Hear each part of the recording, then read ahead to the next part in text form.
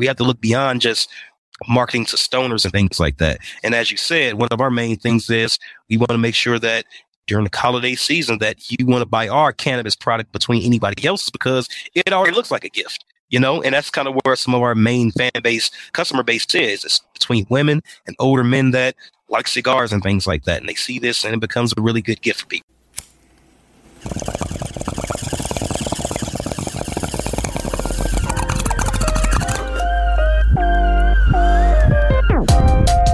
You're listening to Be Blunt, the podcast for cannabis marketers, where your host Shada Tarabi and her guests are trailblazing the path to marketing, educating, and professionalizing cannabis. Light one up and listen up. Here's your host, Shada Tarabi. Hello and welcome back to the To Be Blunt podcast. I'm your host, Shada Tarabi, cannabis business owner and brand marketer. And I'm just going to say it now. Apologies in advance. It is beginning of November and it's about to go fast and furious. I don't even want to say it out loud. I'm going to blink and it's going to be Christmas. With that said, I'm going to do my best to keep things operating as usual for y'all because I know not everyone will be attending MJ BizCon here in a couple of weeks, and therefore, you don't need to be subjected to the chaos of my life, but just putting it out there and asking for some grace as I fly by the seat of my pants, literally. To put a few things on your radar. One, I get asked a lot about job opportunities in the industry, and personally, I feel like things are really sporadic. They're either being posted to the company site, and so you have to know the company who you want to work for and go look at their job board or what their open listings are, or you go to like a general job board where you have to sift through to find cannabis-specific opportunities, and that's obviously not a perfect solution, but someone put Vankst, I don't know if I'm pronouncing that right, on my radar. This is, by the way, not sponsored, just trying to provide you a free resource. I believe it is VANGST.com, Vankst.com.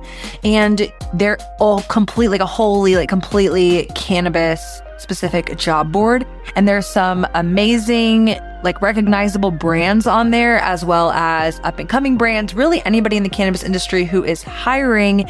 And you should be able to see cannabis specific jobs, which of course some are specific to the state, of course, since cannabis is state by state, but there are some remote jobs. So definitely check that out and tell your friends who are looking for job opportunities to go to Vankst.com.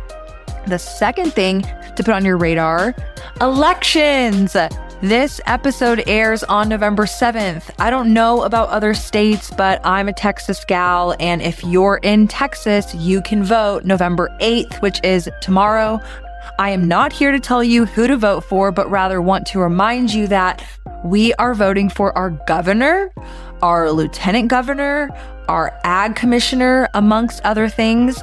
Hemp in the state currently sits under our ag commissioner. And while we just really need better overall cannabis laws in Texas in general, so do your research, take the time, go vote. It is an important exercise for you to do that as a citizen. It's your right. And really, it's to help make your local community better. If you've been listening to this podcast for a while, then you know, yes, we want to talk about federal decriminalization, federal legalization, but the reality is things happen on a local level, on a state level, on a city, on a municipality level. And so the more that you can get involved in local politics, the better it's going to be to help influence cannabis laws in your state, city, or region for the better. Just a side note, after elections, the next major milestone in Texas will be our 88th legislative session. So be on the lookout for more information on that as we inch closer towards January 2023 when it kicks off.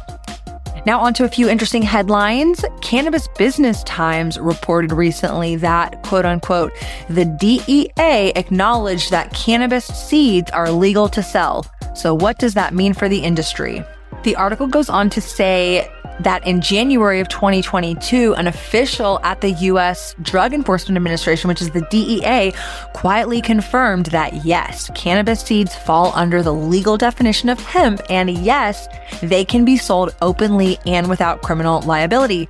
Now, I bring this up because I kind of had this realization a couple months ago. I had a friend in particular, I was looking to buy some seeds, and he sent me to a website, and they said they were hemp seeds, and I said, I don't want hemp seeds, wink, wink. And he said, they're not, don't worry about it. He said, this is where I buy my seeds from. So of course I was curious, and then just going to trade shows and kind of coming across and seeing people have seed businesses. They're large brands that are selling seeds. I'm like, how do you sell this on the internet? Is that legal? So obviously per the DEA, yes, in fact, it is legal.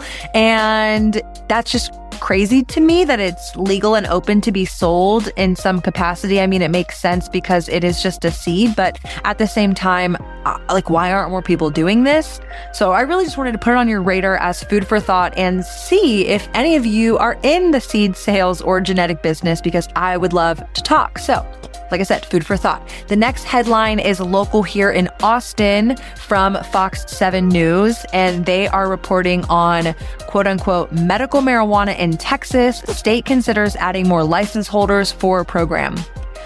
Of course, as a Texan, this caught my attention, and as y'all know, I like to keep y'all abreast of what's going on down here in Wild Wild West, Texas. So here's the scoop. This is, of course, a little bit more nuanced, and I really just want to highlight these things because they're really important to my market and my operations, as well as just informing you guys of what the hell is going on here and when we can expect, perhaps adult use recreation in the state of Texas. So we only have 3 licenses issued in Texas for medical marijuana, and of the 3, only 2 are operational. I don't know what's about the 3rd license. I hear they're trying to sell it, but they're definitely not in business. They're basically holding on to the license. And both of the operational ones are in South Austin. And if you're familiar with Texas, we are a very large state. And so basically those 2 operators in South Austin service the whole state. I'll also mention our program is capped at 1% THC, so we are not allowed to sell flower or concentrates, and we are limited to certain qualifying conditions. From a patient perspective, it is pretty limited, and PTSD is the most broad condition that people could qualify for.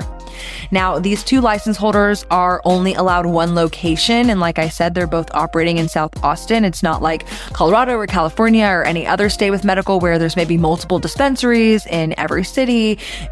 Patients have accessibility, they have choice. Nope, in Texas, medical marijuana, you're limited to shopping with 2 different dispensaries, and they're both in South Austin. And Texas is a big state, so to service the whole state from South Austin, it's really logistically challenging. And so basically this article said that the state public safety commissioner heard testimony from the chief of regulatory services to potentially expand licenses. And then in the article, which I'll link in the notes below, one of the license holders is quoted saying they're not for license expansion. Like, what? Of course you're not. You're not for license expansion because that infringes on your ability to monopolize the state. Sorry, I said it. Not sorry, actually. So to give you guys more context, these licenses are vertical integration required. They cost $400,000 every 2 years on top of rent, on top of other operational costs. And I share this to reemphasize that as a Texan, I do not believe Texas will see adult use until we have a better medical program. And the progress for that will come up in the next 88th legislative session. So to anyone who thinks Texas is going to swing wide open anytime soon isn't paying attention. I always hope I'm wrong, of course, and that things change sooner than later, but politics is politics, so learn the game, y'all. Okay, that's enough of my rant. Now on to my guest, Jarell Wall. Jarell is the creative director and CEO of Gentleman Quinns, a Denver-based blunt brand known for their high-class big-ass blunts. It's kind of fun to say, high-class, big-ass blunts. So I originally met Jarell because he has been a stan of the podcast, a massive fan, loyal listener. And, like I said, I encourage you guys to reach out. You never know where it might end up, but he had been DMing me, sharing some of the content, just really engaging. And of course, on one hand, it meant a lot to me. And on the other hand, I was curious to see what he was up to and become more familiar with him and his brand. which led me down the rabbit hole of learning all about Gentleman Quinns. And fast forward to the Cannabis Marketing Summit, which was put on by the Cannabis Marketing Association. Shout out CMA. They're an amazing organization. And they had an event earlier this year that both Jarell and I were speakers at, which led to us getting a chance to connect one-on-one. And on one hand, he is just super knowledgeable and super friendly and gave me some of his product. And like, that just warmed my heart so much. Like, I just like can't get over the hospitality of this industry and of Jarell in particular. And the other, we got a chance to really like connect and talk. And it was just so apparent how much hustle this guy has and how much he knows. And I knew bringing him onto the podcast had to happen so we could learn some of his tips and tricks and be inspired by his journey. So this episode was inspiring for sure. And I want to emphasize the theme of this episode, which is rooted in hustle.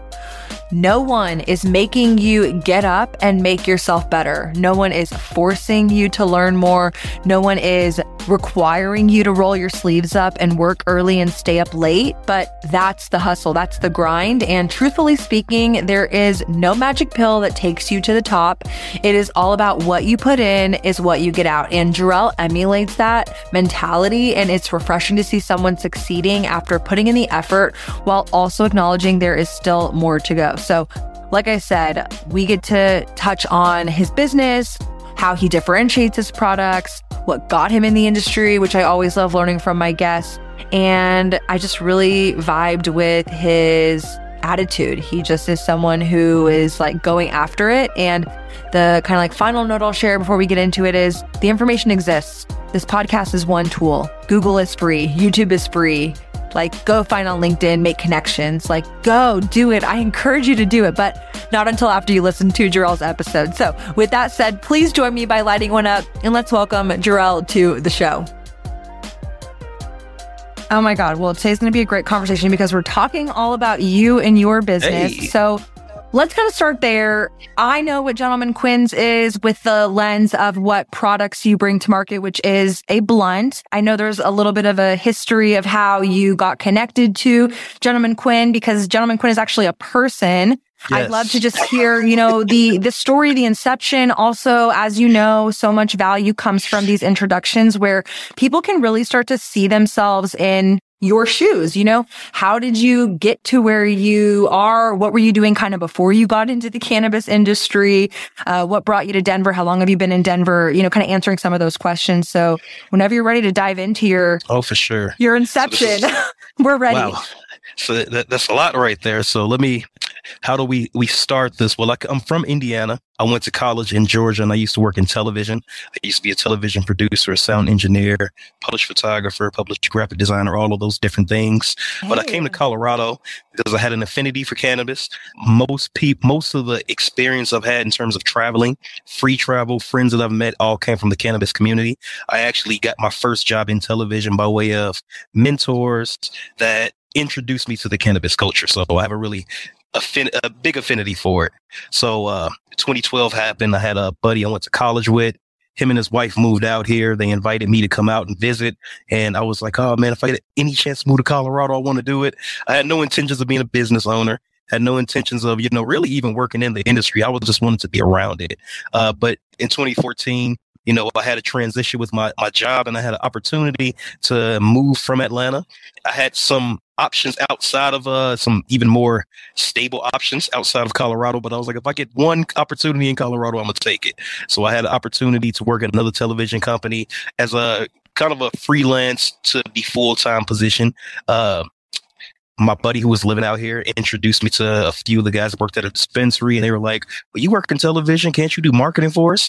And I've always been an illustrator and things like that, but cannabis really opened up that lens of creativity for me. So I was really just doing, a service job in television, working with voiceover artists and things like that, and broadcasting and stuff. But once they just said, if you could do it, we could give you this gig. I was like, sure, I'll try it. So really, that's when I got introduced to the industry. Worked for a company called Colorado Medical back during the medical days. They had me doing magazine ads, product labels and things like that, social media, early on. So that's kind of where I got started into the industry. And really, I'd say probably 3 or 4 weeks after starting that job, the general manager of that company, his name was Austin, and another bud tender who we now know as Gentleman Quinn, we all just kind of formulated together a product that we thought would sell out of that dispensary. What we noticed was during the medical days, there were way more dispensaries. It was more dispensaries on every corner. So it was not much differentiation between products. And, as they have me doing marketing, I'm over looking at every type of magazine to see what can we do different than what's being done in cannabis. At the time, everybody, all they would really do is just put photos of their logo and just a weed plant. It wasn't really much difference.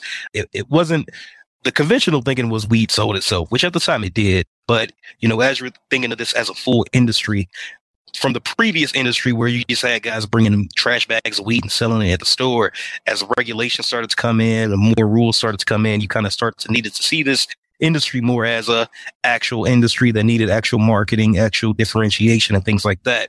So we thought, well, if we could have a different product into the store, we bring more folks into our dispensary. And we noticed that the pre-roll market at the time was really just a throwaway product. If you had trim, you had extra biomass at your grow, you could just put that in the joint and you just put it on the shelf for like $2 or $3 and whatnot. A lot of times folks were just giving out joints for free. When I came from Atlanta, we had a lot of propaganda when legalization happened from the West Coast. So we get on Reddit and they show like weed vending machines. They show weed barbecue sauce, all sorts of stuff that didn't exist. So when I came out here, there really were a lot of different products. You had flour, but the biggest products were like goo pens and edibles. And I was like, this is kind of weird. You would think the first product that'd have the biggest influence would be either a joint, maybe a blunt, I slowly realized that the reason there weren't any blunts is because tobacco was expressly forbidden. And obviously a blunt is usually tobacco cast with marijuana in it based on the way that you enjoyed the cannabis base before legalization happened. So it kind of let us know that there was an opportunity to do something in that realm, as well as an opportunity to do something within the pre-roll realm. And that's kind of where we just got started. So we formulated, without going into the crazy long story, me, Gentleman Quinn and Austin went on a team building exercise. We really just went to a mountaintop in Boulder and we were like, we're just going to smoke and just learn about each other. And Gage, Gentleman Quinn, he rolled us a blunt and we thought it was a tree twig because we come from illegal states. We have like blunts that are like pencils. So he's from Colorado. He rolled this gigantic blunt and we were like, okay, if this is real, and it was, then this should be something that we investigate how we could put this on shelves, because no one was doing anything more than like 2 or 3 0.2 or 3 grams, 0.5 grams, nothing really big, because again, these are throwaway products. So we were like, he already had a specific amount that he puts into them. We didn't formulate the 2-gram thing. That was exactly what his process was. So we were like, okay, that kind of fell into our laps. We called him Gentleman Quinn because he wrote us the blunt. So that fell into our laps. We were like, we could just name it at that. And then the very next day when we were kind of like figuring out a way to present this to the business owners, Austin told me we should call this the high class big ass blunt. And I was like, I have no questions about that. This is exactly it. So the universe is kind of formulated up for us to make this product. And really, I had the idea that it was for me to kind of, herald this to the public.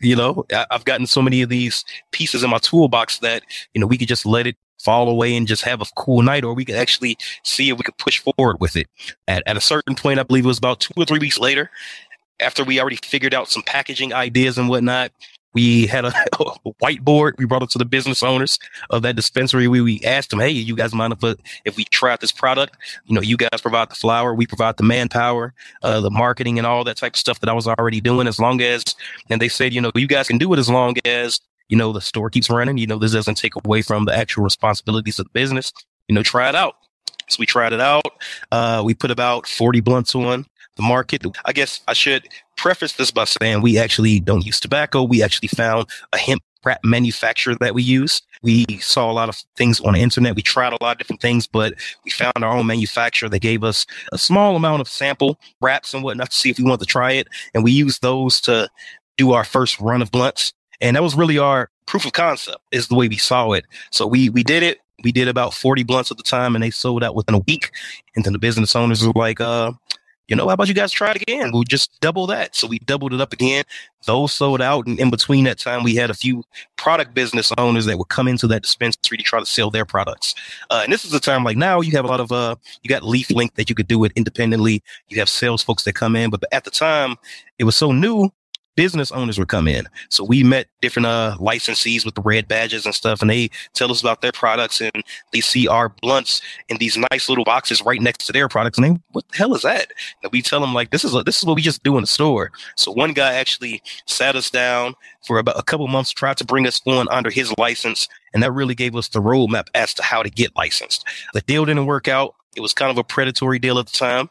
And, I say this in a lot of podcasts and whatnot, so I'm glad I don't say the guy's name, but I will say 3 or 4 years later, the dude did ask us if we wanted to buy his license off of him and whatnot. So there was a nice little story at the end of it. But the guy asked if we wanted to bring our product under his license. The deal didn't work out. We wasted a lot of time. And, at that time, the dispensary was kind of going through a transition. Recreational was coming in, which was taking a lot of customer base from the medical market. So they weren't allowing us to use weed anymore. So it really was like, well, we could just let this die on the vine, or we could try to make this a serious thing. And really, that's kind of when we took it all serious. We did a crowdsourcing campaign to get our licensing costs, because the previous guy that wanted to bring us under him, he showed us how he got it done. He had a lot of money. We were all younger guys. I believe I was 27. GQ was 22. I think Austin was 25. So we were all really young, but we were naive enough to think that we could do it. So we basically went on the website, and, there's a practice that I still do today, always going on to the state of Colorado Marijuana Enforcement Division's website to see what's new on there. I will just read everything and just I try to understand compliance. Because I remember that dispensary we had, they had a compliance person we could ask questions to, but they paid her a lot of money. So I was like, I could possibly do compliance. I mean, I could learn it. So I learn compliance, learn the processes of, getting the EIN number, getting the LLC articles of incorporation, getting your trademark, or that's a different thing, but, getting your trade name done by the Secretary of State of Colorado. We did all those things really incrementally. And then basically, we saw that, well, the state says it only costs X amount to get a license. Well, that's all we need. That's all we thought. We didn't think about rent. We didn't think about properties. We just thought the license cost this. We didn't know anything about licensing for cities and things like that, but that was all to come. So basically, we did a crowdsourcing campaign where we got a lot of help. Early on, it didn't really go well because a lot of crowdsourcing websites, they didn't allow cannabis to be on it. Now, we're in Colorado. Cannabis is everywhere, so we think the whole world is like us. But we forget, as soon as you leave the square state, it's still prohibition everywhere at the time. So the website didn't, many of the crowdsourcing websites didn't allow us to use their website. One website did, which we eventually used, but they wouldn't highlight us at all. So we wasn't able to get much traction. So basically, I was going out in the middle of the downtown, just plastering posters up. I had internships back in the day where I worked the radio, doing street team work. So I did that. I took that approach. So we just went around, plastered the posters up, went and talked to all the different dispensaries about what we wanted to do. And eventually a website, or I guess it was an older tech cannabis company called Mass Roots. They emailed us and they said, we see what you guys are trying to do. We want to blast you guys out on a newsletter. And really from that interaction, you were able to find our angel investor. He had the newsletter. He reached out to us and said, I see what you guys are trying to do. I'm a tech small business owner in Denver, but I have an affinity for cigars. I live in Nicaragua from time of the year and whatnot. So I'm a cigar guy. So I see what you guys are trying to do and what can be done here.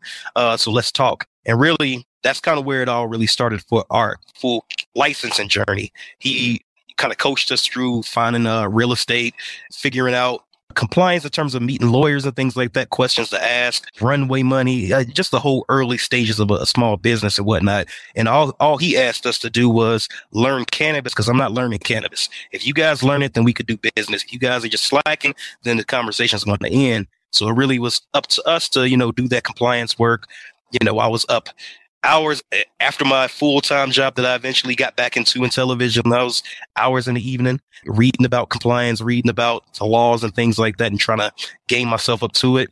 I saved up some money at one point to meet with the lawyer, to ask them questions and whatnot. Only had 1 hour to do it and all my money was going. But basically it kind of got to a place where the lawyer was asking me questions. So I was like, okay, so I think I know how to do this. And it really is just, it came to my angel investor finding a property for us that was an old 140-year-old building next to his business. He knew the landlord because we went through a lot of consultants and things like that to try to find property. And if it's tough to find property now. It was still tough back then. But back then, they had, you could buy a license for $2 million or something like that. Or, you could have rent for $70,000 a month, some crazy stuff that they would do to cannabis owners. So he was like, well, I know a business owner that has a building that hasn't been used for a long time. If you guys could build it out, we'll let you guys run it. So that's kind of where we got started at. And I was like, if we have the opportunity, it doesn't matter. I'm going to make it happen. And I wish I had photos to have the building look before we actually renovated it, but it took us about 3 years to get it right. But that's kind of where we are today. We're downtown Denver right now, probably the only manufacturing company in the area where we are. And really it's I guess I abbreviated the end, but yeah, it took us about 3 years to get fully licensed. And here we are.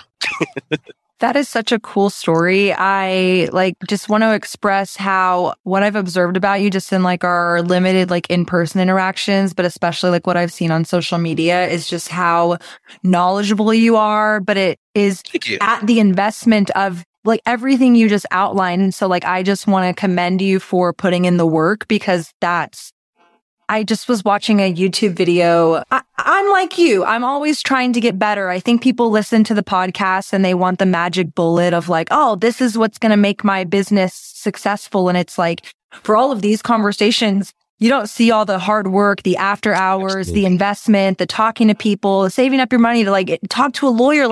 Fucking kudos to you. But I was watching this YouTube video before because try to get my YouTube game up. And the guy literally said, the key to success is consistency. And Absolutely. It just keeps being reinforced of, we're not any better than the next person or anybody who might be listening to this. But I think what differentiates us, and especially when I'm again observing about you, is you are just literally hustling and grinding. And maybe there's a little bit of naivety in there too, like you were saying, just being so young and okay, we're gonna just roll up our sleeves and do this. But I think that is the attitude you have to some extent in this industry. It's not tiered information oh, I'm Absolutely. Not a lawyer, so I can't talk about regulation or compliance. It's funny you say that though, because I find I might know more than some people who are licensed lawyers in our industry. And it's just because I really care and I really want to invest and understand the politics and the nuances, and things are changing so fast that again, everything you said, I'm just yes, Jarell, yes, that's the ish. So I'm mic drop, everybody, that's what you need to be doing. That's what you need to be inspired by, because it's those actions that accumulate over time that give you that platform and give you that runway to be able to have your brand go in the direction that you want to go. It's not by coincidence. It's not by Right. chance. It's not by, I got lucky today. It's no, I've literally been putting posters up. I've been, grinding, reading these subreddits and I threads. can tell you, I tell this story from time to time with different podcasts, and I feel when I listen to it back from times, like you said, there's more that goes into it than I can even express because I don't even think about it. But we've been doing this since 2015. So it's been about 7-8 years. And there was many times because, I was working in television when I was 22 years old, right before I even got out of college. I did 9 internships, so when it came to that, I knew how hard it was to get those jobs. So when it came to cannabis, and then you realize that there's still a stigma out against cannabis. So when you start working in cannabis, a lot of folks won't give you a job. Now I'm Black, so it's already tough enough in America to get a job. But when I worked so hard to get a career job, that I kind of transitioned to cannabis, there was many nights where, for instance, I wasn't always forward. Early on, you didn't always see my name within the Gentleman Quinns thing. We tried to be behind it because we knew we had to keep working.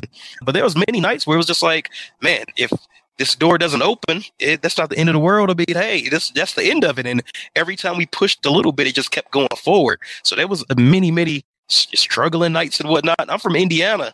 I'm from the Midwest. I'm not from out here. I don't have family here. So it feels like an island sometimes, and there's been plenty of points in this process where it was man, if this doesn't work out, I don't know if I'm gonna be mad about it, but then it keeps working. And it's just well, if it gets me to this next step, then I just got to keep pushing. And then that's just kind of where we are today. And, this year has been the most growth that we've had. So it's just I'm a proponent of the consistency 100%.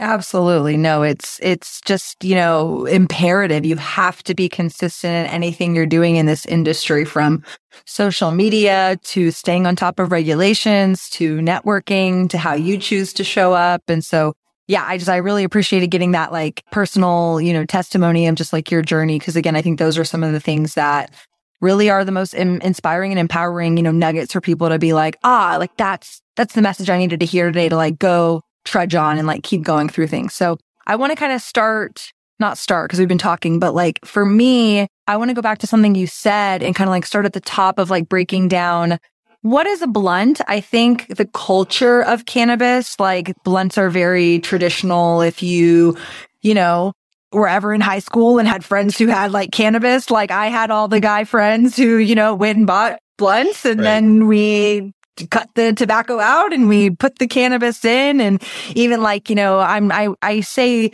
I've been consuming a long time. I don't know like I'm an expert by any means, but like backwoods and kind of like getting into a little bit of that stuff. So like to me, I appreciate like kind of the ingenuity of, hey, like people sell pre-rolls, like why don't they sell blunts? And then from a market perspective, I don't know if I see other people selling blunts, and you were touching a little bit on, so I don't know if I caught it fully, maybe why that was the case. Is there some regulation around nicotine products being sold in dispensaries? And like you said, yours do not have any nicotine, you're using hemp wrap. So absolutely. Like, I just want to understand a little bit, like what defines a blunt, and how have you changed what a blunt is, and how do you feel it's like? Yeah. So, well, you touched on the success though of like launching the product and selling out and then reintroducing it in the same dispensary, selling out. That kind of gave you the momentum. So again, like I think consumers know what a blunt is, but again, from a product perspective, maybe they don't. So I'm just curious, like how you enter that in the market, how it stands against like a pre-roll size-wise. Are there any regulations around how much cannabis can go into an end product? Because I know like edibles are dictated, you can't exceed like 100 milligrams. Yes. Like, are there certain THC caps when it comes to pre-rolls? So I'm just curious to kind of like dive into that side of it. Yeah. So just to start, within Amendment 64, it was since the inception of the recreational market, it was already outlawed that there could be no tobacco within any products.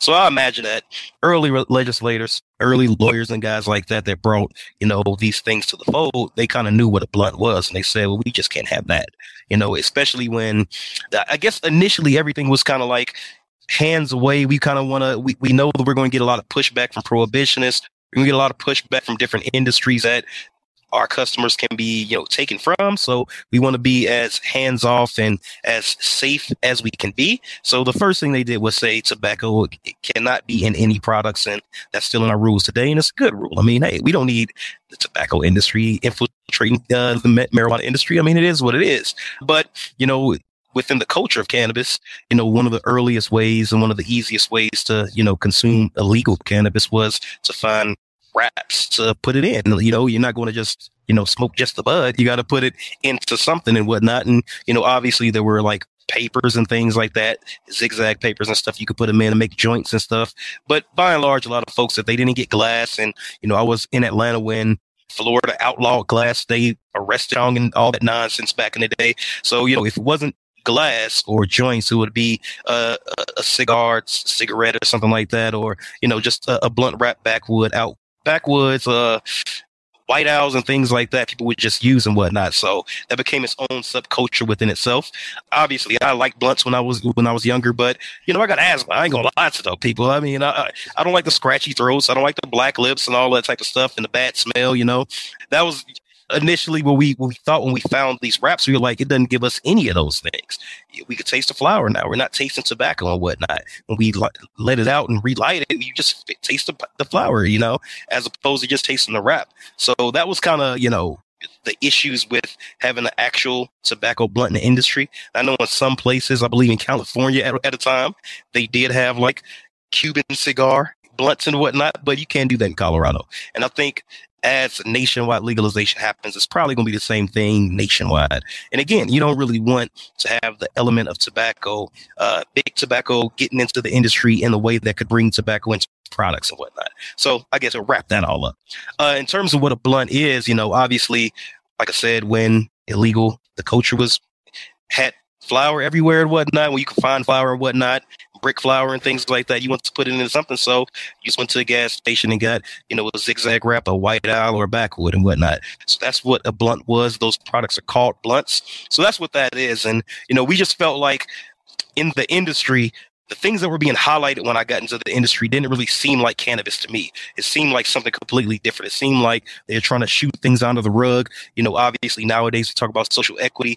They didn't really talk about what the drug war was. That wasn't even a discussion to a lot of people. It was just, we're just happy we got weed, so let's party. And I just kind of always thought that was bullshit, if I'm being honest with you. So between that and the things in the culture that I think that needed to be heralded to the industry to make it more inclusive to people, I think the blunt itself needed to be highlighted, or at least a joint, just a pre-roll product that was a pre-roll that we all knew and loved. So it felt as though that was something that was missing. So, and we get folks that came from out of town to our dispensary that would ask for it. You guys got any blunts? We don't have any blunts, but we got all these pens that, got cannabis goo in it, and we had to explain what extracts were and how that all happened and what butane was before you got the solventless stuff now. And that kind of freaked people out. Edibles freaked people out back in the day, and they were just trying to find flower. I'll just roll it myself, and some folks couldn't roll it. So pre-rolls had a market, blunts had an interest and whatnot. So we kind of saw that from our interactions directly with customers and things like that. So that's kind of where the inception of the idea was. And then just for us, we saw that there wasn't a lot of creativity in the industry. Everybody had the same packaging. They just put different stickers on it. And packaging, nowadays it's a little bit different. You definitely got companies I shout out like Wild. They have dynamic packaging. It's awesome.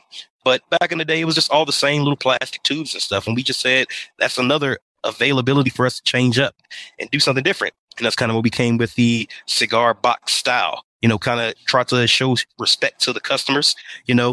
We don't want you just having a bunch of plastic tubes on your table looking junky, because people just didn't throw them away back in the day. And they probably still don't now. But we were like, this is a valuable marketing space that if we had something interesting here, they just keep it. It'll be a talking piece. And then folks will want to buy more and things like that. So I'm kind of jumping all around the place, but hopefully that answers some of your questions. No, it did. It answered so many questions. I appreciate that because, again, I think the thing that I take away from what you just shared, like I said, in my, very haphazard personal story, being somebody who has consumed, especially being in a state that is still majority illegal for cannabis, like that was the culture. So that's like what you had access to. It's like you go to the gas station and like, what looks like I can insert cannabis into? It's either me, Absolutely. Taking a bobby pin and poking out. Oh my God, I remember poking out all the little nicotine out of the cigarette. And then I would stuff the bobby pin to get the filter out. And then sometimes you're like, well, maybe I want the filter. Maybe I don't want the filter. And then of course, having other friends who would go get wraps. And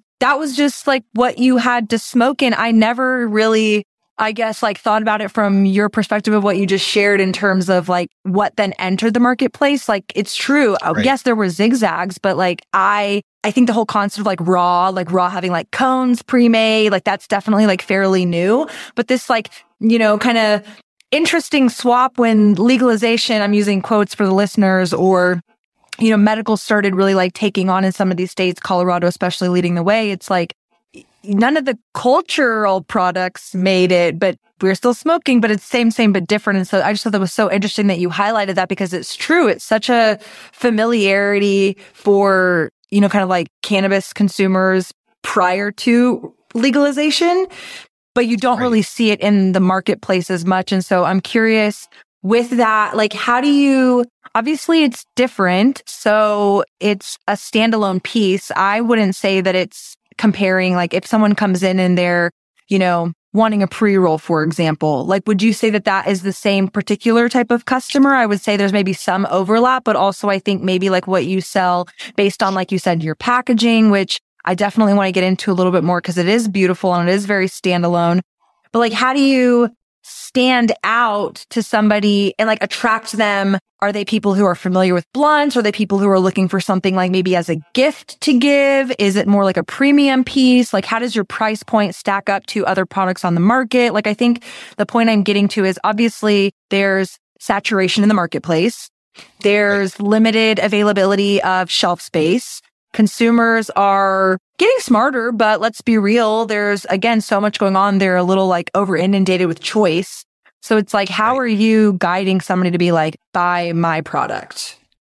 So there's a lot of questions here, but I will answer your previous question I didn't answer in terms of caps on cannabis. Oh, yeah. Obviously, there's in recreational, there's caps on edibles and things like that, and caps on you can have in vapes and whatnot. But we're kind of looked at before we kind of started doing what we did, like I said, pre-rolls were kind of looked at as an afterthought product. So within the rules of Colorado, they weren't even considered a product. They were just considered, something that an allowance that a cultivation can do. So when we came into it this year recently, the top of this year, me and my business partner were part of the pre-roll rulemaking and whatnot last year. So they didn't even see it as a product. So basically, we're able to, you can see 10-gram blunts and things like that, or 10-gram cannagars and things, based on what economic cogs you're doing, if you want to do that. Now, when it kind of comes to flower and economics, it kind of goes really high. So a lot of folks don't do a ton of gigantic joints and things like that, but there's really no cap on how many grams and things like that you can have in a pre-roll up until the amount that people can buy. And I believe out here is about 1 ounce per purchase before it kind of gets into some sticky waters. So you don't want to do an ounce pre-roll. Well, an ounce in pre-roll, it would be a lot. Yeah, that's exactly. A lot for some. That's like a party pre-roll. A lot of pre-rolls. Absolutely. So in terms of our customers and things like that, it does seem as though there's a lot of saturation in the market. In some places, in some portions of the market, there is. But there aren't a lot of different licensees out here. When it comes to saturation, I see it as a lot of folks want to be dispensary owners. There aren't a lot of product differentiation out here, and people do want to become product owners and whatnot. They usually just become edible owners, or get into the vape pen thing, or they get into topicals and stuff like that. So a lot of the times, pre-rolls have kind of been like a really good landing spot for us, because we saw that it really wasn't a lot of people doing it. Cultivations have the allowance to do their own, and they just put stickers on them and whatnot, but they really don't do the full R&D of making their own product. And as you said, you have cones out here, and on every cone you see, about 90% of the cone products that you see a little filter that says raw on it. These aren't raw products, so that just goes to show you that folks aren't really taking the time to brand their own thing. They just find the easiest thing, popping in some, some trim, maybe putting in some keef, maybe putting in some concentrate to boost the potency and things like that. That really doesn't give me a good experience. I wanted to create something that I would buy, because I'm a cannabis consumer and I didn't see what we had on the market. So I want to get something that I knew I would buy. So basically, in terms of how we market to people, the first thing is, if you are allowed to get shelf space, because that's a tough thing right now, what are you going to do to differentiate yourself? And we immediately did that when we first started, because again, like I said, when we started, we did it as a proof of concept. You don't really get that in cannabis. You don't really get the allowance to do your own products unless you have your own vertically integrated business to see what customers like. So we had the opportunity that a lot of folks don't have. We were starting in a dispensary. We had fan base. We had the availability to ask people questions, what strains that they would like, what they don't like. And we were able to get the feedback initially before we got licensed. And then what we saw was, we had these boxes that were initially, the boxes changed so many times, and we're actually about to change them again. So not to date the podcast, but we're about to do a brand new change at the top of December and whatnot, and it's going to be amazing. It's always getting better. But basically, we hand painted our own boxes, hand stained them, and sanded them off and whatnot. We found stickers and whatnot to put on them and whatnot, and with the tagline and just the way the packaging looks, they immediately have shelf differentiation, visibility, and whatnot. So folks are already going to gravitate to, what is that says high class, big ass blunt? That's awesome. Then they realize, oh, it's a blunt.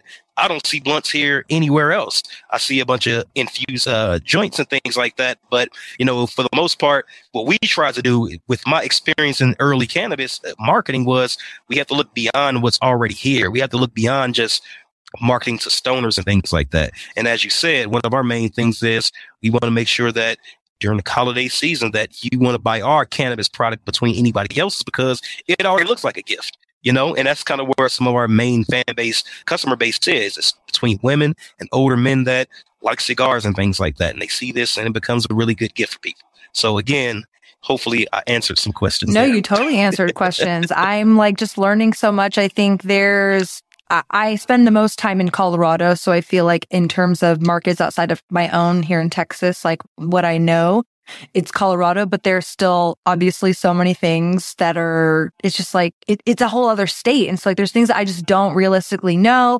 I'm not a licensee in the state, so I don't know what it's like to actually bring a product to market. I can ask questions, obviously, but so some of these nuggets, I'm like, oh, that's really interesting. Even just the tobacco idea, that makes sense, because obviously you're not seeing those products, but you know, just kind of like the realities of how it actually impacts your business, it's very prevalent because that's, you know, kind of the inspiration for what type of, you know, category of product you're bringing to market.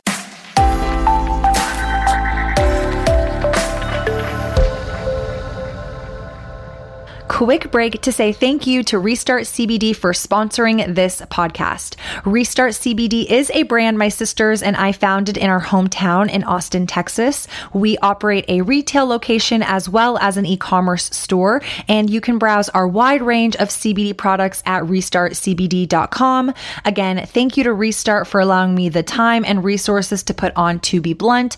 I hope you'll check them out for your CBD needs. Let's go back to the episode. On the inside of a blunt is obviously flour. And we've been talking a little bit. I mean, you know, you highlight certain pre-rolls, for example, might be made with different trims of the flour, different qualities. You know, there's shake, there's trim, there's tops, there's mids. There's also infusions. People are putting concentrate in there. They're putting some goo or something. They're adding in some keef to make it special. What you see everything. Yeah, like what do you like feel inspired to do with your brand? Like what are you currently doing and like what is the opportunity in the market? Because you're not a cultivator, right? So how do you kind of source? Is it seasonally? Hey, we're going to buy this much flour at this quality and then we're going to make this amount of, you know, product? Or is it more, I don't know, systematic where it's like every month I've got a different strain and we're releasing products? Like kind of walk us through how you navigate that component. Because I imagine there's people who are like, I would love to start a brand, but I think I would probably need like to cultivate my product. And that's not true. You don't need to be a cultivator. Certain states, maybe like in Texas where you have to be vertically integrated, or Florida, but in Colorado, you don't have to be vertically integrated. So you can be a license holder and you still need to source your flour. So how do you make those relationships? How do you define what's good? You said you're a consumer, so I know a little bit about what your answer is going to be. It's obviously like, what do I want to consume? So I have to make sure it's like this quality and that and the other. But I'm just curious how you start to like navigate that. Do you work with the same farm? Have you changed farms? Is it indoor versus outdoor versus greenhouse? Like what makes you excited and like what makes your consumers excited? See, this is why I like this podcast. You actually ask the real questions. And I will say to people, like, in terms of the business of Gentleman Quinns, I started in the industry doing marketing for a dispensary.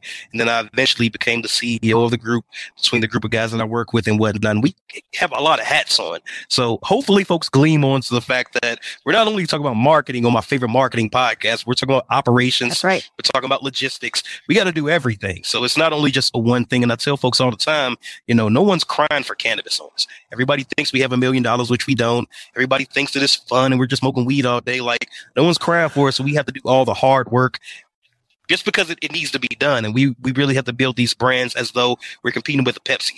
So that's kind of the way I look at it. So there's a lot of sides to this. When we worked in the dispensary, the first thing I really noticed was because there's so much vertical integration that is forced into the different markets, you have to have a lot of overhead and you have to do things that you have to basically run 4 or 5 businesses at once. You know what I mean?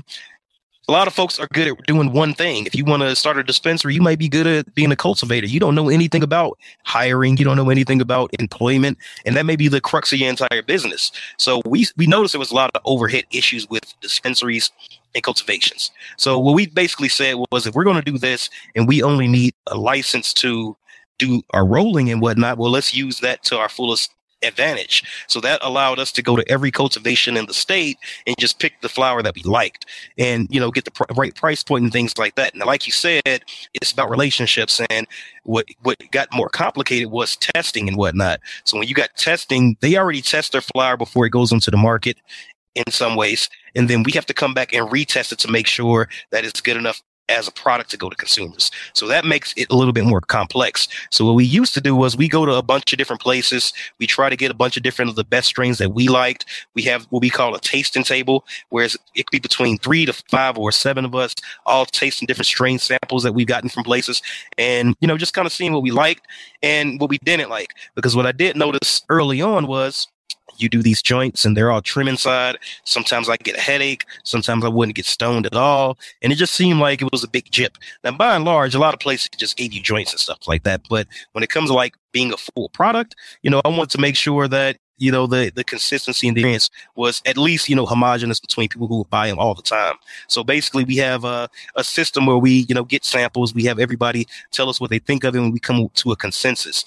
We use only full bud. We don't use any popcorn. We don't use any trim, just because of the issues that I just explained, consistency issues, or, not even actually getting stoned. So we actually put the money in to get the more expensive flour and whatnot. And what we see with a lot of brands is, or at least in pre-rolls, because cultivators actually make a lot of pre-roll brands out here, they do 15 different strands and whatnot. So there's not really, it's too much choice. So what we do is we do about 4 strands a quarter. So we could just have the consistency. We could have the quality assurance over what we're buying and whatnot. So we don't do a ton of different variety. We make sure that, we market it. So that when you get a Gentleman Quinns product, that you're going to get something that was touched by everybody in the company, that we know what we're giving to you. So it's just not, we're just popping out a bunch of different things. We didn't do the infused route, which, economically right now works for us because there's way more testing that goes into that. And that, by and large, I don't want to say anything to, disrespect any hash like users and whatnot, because eventually Gentleman Quinns will have a hash blunt, but I'm not the biggest hash guy. I feel like it really boils down to what the flour is. And if your flour is good, you're not going to have a problem. But because a lot of folks are using trim, they're using all these different type of variations of the flour itself, the quality is low. So they have to add things in, like, I'm going to just do a snake of oil or butter or something like that, and that's going to boost the potency up. I got 45% potency. Not worrying about the terpene quality, not worrying about all the different things that would give you a good experience. So because of that, we just kind of want to stick with something simple. And that's the whole thing about Gentleman Quinns. We have dynamic looking packaging and things like that, but it's simple. We don't have a crazy graphic design on our stuff. We don't have crazy blunts. It's a really simple, basic thing that gets the job done. You can light it, relight it. It's going to be the same experience every time. And again, it's about respecting the customer. We don't want to, glom on a million different things just to have you buy a product and then you take it home and it's not exactly what you were expecting, and that's part of it as well. So when it comes to it, we have to have relationships with different grows and things like that. We go to every cultivation we meet with. We sit down with the master growers. We sit down with the business owners. We tell them what we're doing. We show them the website. We show them, we present them with our samples of our products and let them know that, we're not just taking anything you give us and whatnot. And there's been times when we went to places that gave us a great tour and whatnot, but we didn't buy anything from them because their quality wasn't up to our standards. So that's kind of what we try to bring to the market. And, in terms of those relationships, I believe growers and things like that really appreciate that, because they see that we're not just, just taking anything. We're taking the boutique feel that they put into the flower when they grow it, and we're actually, giving good care to how we present it. And we show love to those guys in our marketing and whatnot. We let them know where we buy the flower from. We highlight those guys, and, it's a really good ecosystem, because that's kind of what you have to do in the industry right now. Yeah. Like what you just said about, yes, there's these, like, I don't want to call them frivolous necessarily, but like, kind of like I don't even know if I want to call it additives. I'm like, wait a minute, these words are a little strong, but you know what I mean? When people are adding things to their products to sell it, Right. It is, I like to remind myself, everything starts and ends with the flower. So what is like that purity of just like good bud, and how do you highlight that and showcase that? And especially with flower-based products, I think it is interesting because there's a little bit of a time where, like, an observation I make right now about the general market across the nation, but especially in Colorado, just from some recent trips, like a lot of people are promoting live resin. Like live resin is like really popular. And so I could imagine it's really easy to be like, oh, let me just go do a little drizzle of live resin because maybe it's a marketing thing and it'll stick and be something that I can, kind of cash on in this moment. But there is also just like the boundary of like not wanting to actually, I guess, like deflate your brand, because that's not really the direction that you're trying to go. Like you don't need to kind of like jump on some of these like popular trains, because like you're trying to build something that's like independent and speaks for itself. And so I love the highlight too of, just building these relationships with these cultivators and just trying their products and trying to see like what's going to make the most sense for your brand. And then the marketing side too, I was going to ask about that, so I'm glad you touched on that. some brands, obviously in different markets, I'll say too, don't always want to highlight where the bud came from because it takes away perhaps from their brand. And I'm not going to sit here and be like, that's right or wrong. I think there's, different ways to skin a cat to get there. But, when you can kind of capitalize, maybe you're using flower from a cultivator that has some brand equity. How do you leverage that? They're obviously excited to be in your product. You're excited to use their brand too. It's like, how can you lift each other up and kind of grow your audience at the same time? So I just think it's a really interesting, kind of symbiotic kind of relationship that people should be more considerate of. Absolutely. And a lot of different, not even just cultivators, but a lot of brands in general don't think they have to do a lot with marketing. They don't want to pay for somebody to do marketing for them. This is what I see in Colorado.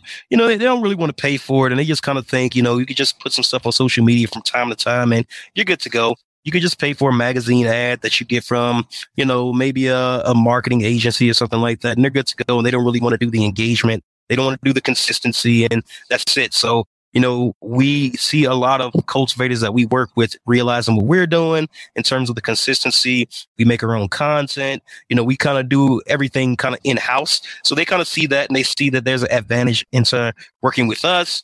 Like I said, we highlight those guys. And it's a symbiotic relationship. And it's kind of all we can really do in the industry as we have so many advertising restrictions. Out of all the things that you do from a marketing perspective, out of all the channels, given your, background and history of kind of coming from a little bit of the television world where it is maybe just the timing or just the nature of the industry, I think a little bit more guerrilla marketing, how you promote things, radio shows, kind of like magazine. That's obviously shifted presently. I would say those are still maybe, interesting channels to be considered of, but in the myriad of things that you can do or levers you can pull as a marketer, what are some of your top channels or experiences that you think have really moved the needle for your brand that you've invested in?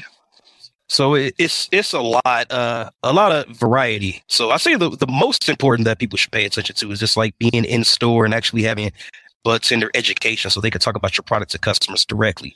That's most important for me, what I see. But I think in terms of just branding yourself to folks that come from out of the state and they don't live in Colorado, social media is obviously important. I hate to highlight these spots too much because they don't give us a lot of leeway, but obviously Instagram's pretty big. Twitter and things like that. I've been doing small things on TikTok, but I've actually seen a lot of boosts and a lot of encouragement from LinkedIn. Those guys actually, they don't kick you off. They don't send you weird little emails in the middle of the night, take content that you had from months ago and say, this violates A, B, and C. They actually put you in newsletters and actually boost up what the business is. So LinkedIn's been pretty good, especially from a B2B type situation, meeting actual other professionals and things like that, or just folks that work in professional settings that can't necessarily do the cannabis thing outwardly, but they still want to see what's going on. They don't do social media because they're older, all these different type of things. But, I think it's important to, actually get out there and meet people, meet the customers and have folks understand what your product is. But I also think it's really important to build your brand, actually have, what does your logo mean? What are the colors that you allude to when you have branding that goes out there and whatnot? How do these things come back to, what your brand is and whatnot? And I'm an illustrator, so from time to time I do my own illustrations that, other brands just can't do. It's a lot of things that we do as Gentleman Quinns, a lot of folks just can't copy and whatnot. And that's what I'm kind of, really fortunate of, because if it was any other product, they probably would have redone, a Gentleman Quinns, something else in another state. But it's so hard to do what we do because we do everything in house. And, just the different varied skills that me and my business partners have, it really works out in that direction. But I guess just to answer your question, it's just a myriad of things. And, Twitter's decent, but Instagram tends to be one of the bigger ones to get engagement. And, just doing pop-ups, meeting with the business owners and meeting with bud tenders is pretty important. Yeah, such a double-edged sword. I always am when I get asked that question too, people expect me to, on one hand, not promote social media because it's so toxic for us. But on the other hand, I'm like, but that's where the customers are. So, maybe my post gets taken down today, but maybe it doesn't. And maybe that is a chance for me to get in front of my target customer or get, a message out or get a piece of branding out. And so it is.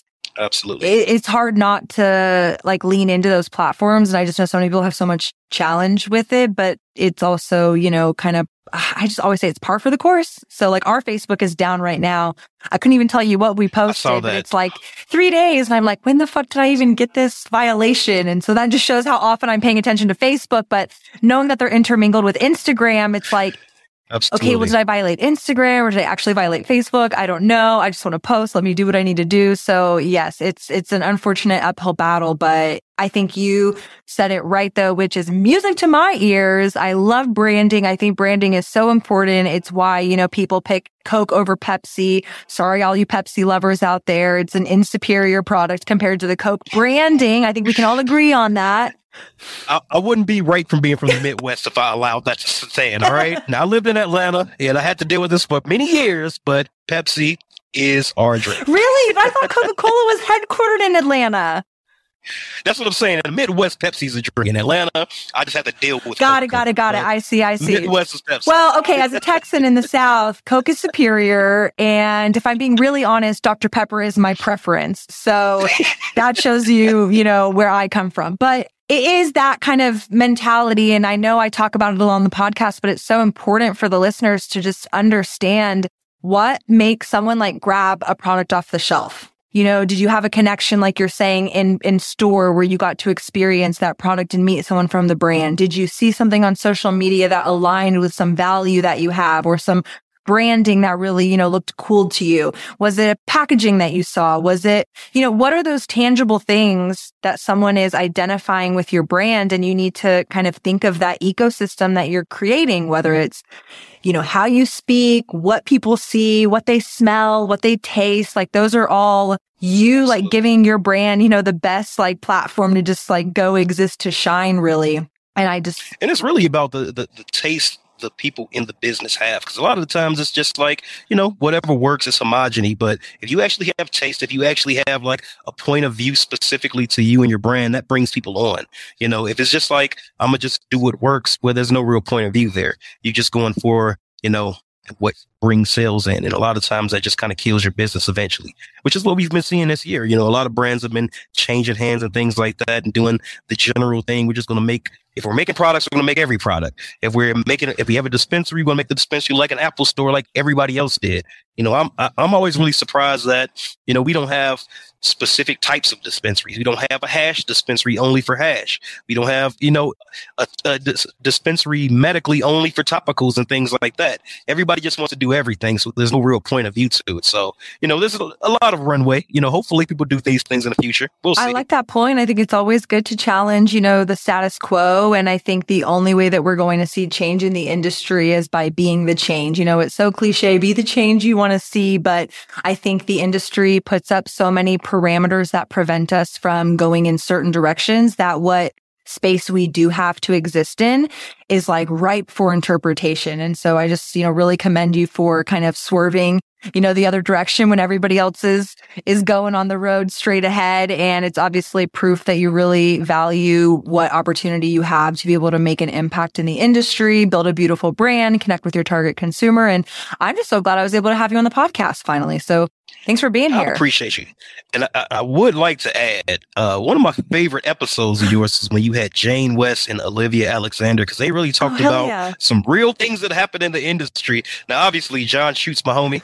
There's a lot of folks that I've seen on the podcast. Steve D'Angelo was a really good one, but I really love the Olivia Alexander and the Jane West one because they really talked about some real issues in the industry. And I really hope folks go back and watch those. We'll watch this one first. Thank you so much. Yes, absolutely. Everybody needs to first hit play on this when this goes live. If you're watching on video, thanks for being on video. If you're listening when this episode comes out, thank you for being there as well. But I appreciate, you just, blowing some good vibes my way because it is such a difficult industry to exist in. And I try to create a safe space for people to speak transparently. My whole goal and kind of vision, as I'm sure you can, understand and relate to, and you've observed just from listening, but maybe someone's listening who's new. Hello, the podcast is called To Be Blunt. I want to speak about real challenges, real issues, and we're not all going to have the same perspective. And I think we've kind of lost that, if I'm being honest, a little bit in America these days. And I think that it's healthy to have discord because you want to get better ultimately, I think, right? Like we want to grow, we want to implement better practices. And how can you grow if you're just doing the same thing or listening to the same people or, subscribing to the same message? So thanks for saying that. I tend to be a little bit more like pragmatic about things. So I try not to be too high or too low and whatnot. But when they were on the podcast, I'm like about to punch a wall. I'm like, they're saying the shit that needs to be said. Yes. So I really appreciated those. Absolutely. And Chanel Lindsay, she was pretty good as well. So I appreciate your podcast. Shout out to all these people. They've been so great. You're now among the ranks and you're one of them. And I'm just like seriously so grateful. Like you're so knowledgeable. Thanks for openly sharing. And definitely everybody got to go check out Gentleman Quinns. I was going to ask too, you're just in Colorado. I don't want to say just, but Colorado is like home base. Are you looking at getting into other markets? Yeah, so absolutely. Obviously, like I said, I didn't want to date the podcast, but I already did say we're about to change our packaging up. So you're about to see more dynamic packaging here in about a couple of weeks in 2022 towards 2023. But, to date the podcast, we are actually having an expansion plan to Oregon. We have some really good friends out there that, the stars have aligned perfectly at the end of this year for us to kind of make that transition, for us to become a small MSO in our own way. So we're about to do a small launch there within Q1 of 2023 in Oregon, starting in Bend, Oregon, and I'm really happy about that. Outstanding. Massive congratulations. I know it is such an exciting time, and it doesn't come without a lot of sleepless nights trying to orchestrate everything and make sure that it's, signed and dotted and X'd and O'd, but absolutely, congratulations. Such a pleasure, Jarell. Truthfully, you're just like, I'm inspired. I feel like I just learn so many new things all the time and so grateful to have you in my corner. Thanks for being on the podcast today. Thank you for having me. This is amazing. This is one of my favorites and I really appreciate it. Love this episode of To Be Blunt? Be sure to visit theshadatarabi.com/tobeblunt for more ways to connect. New episodes come out on Mondays. And for more behind the scenes, follow along on Instagram at theshadatarabi.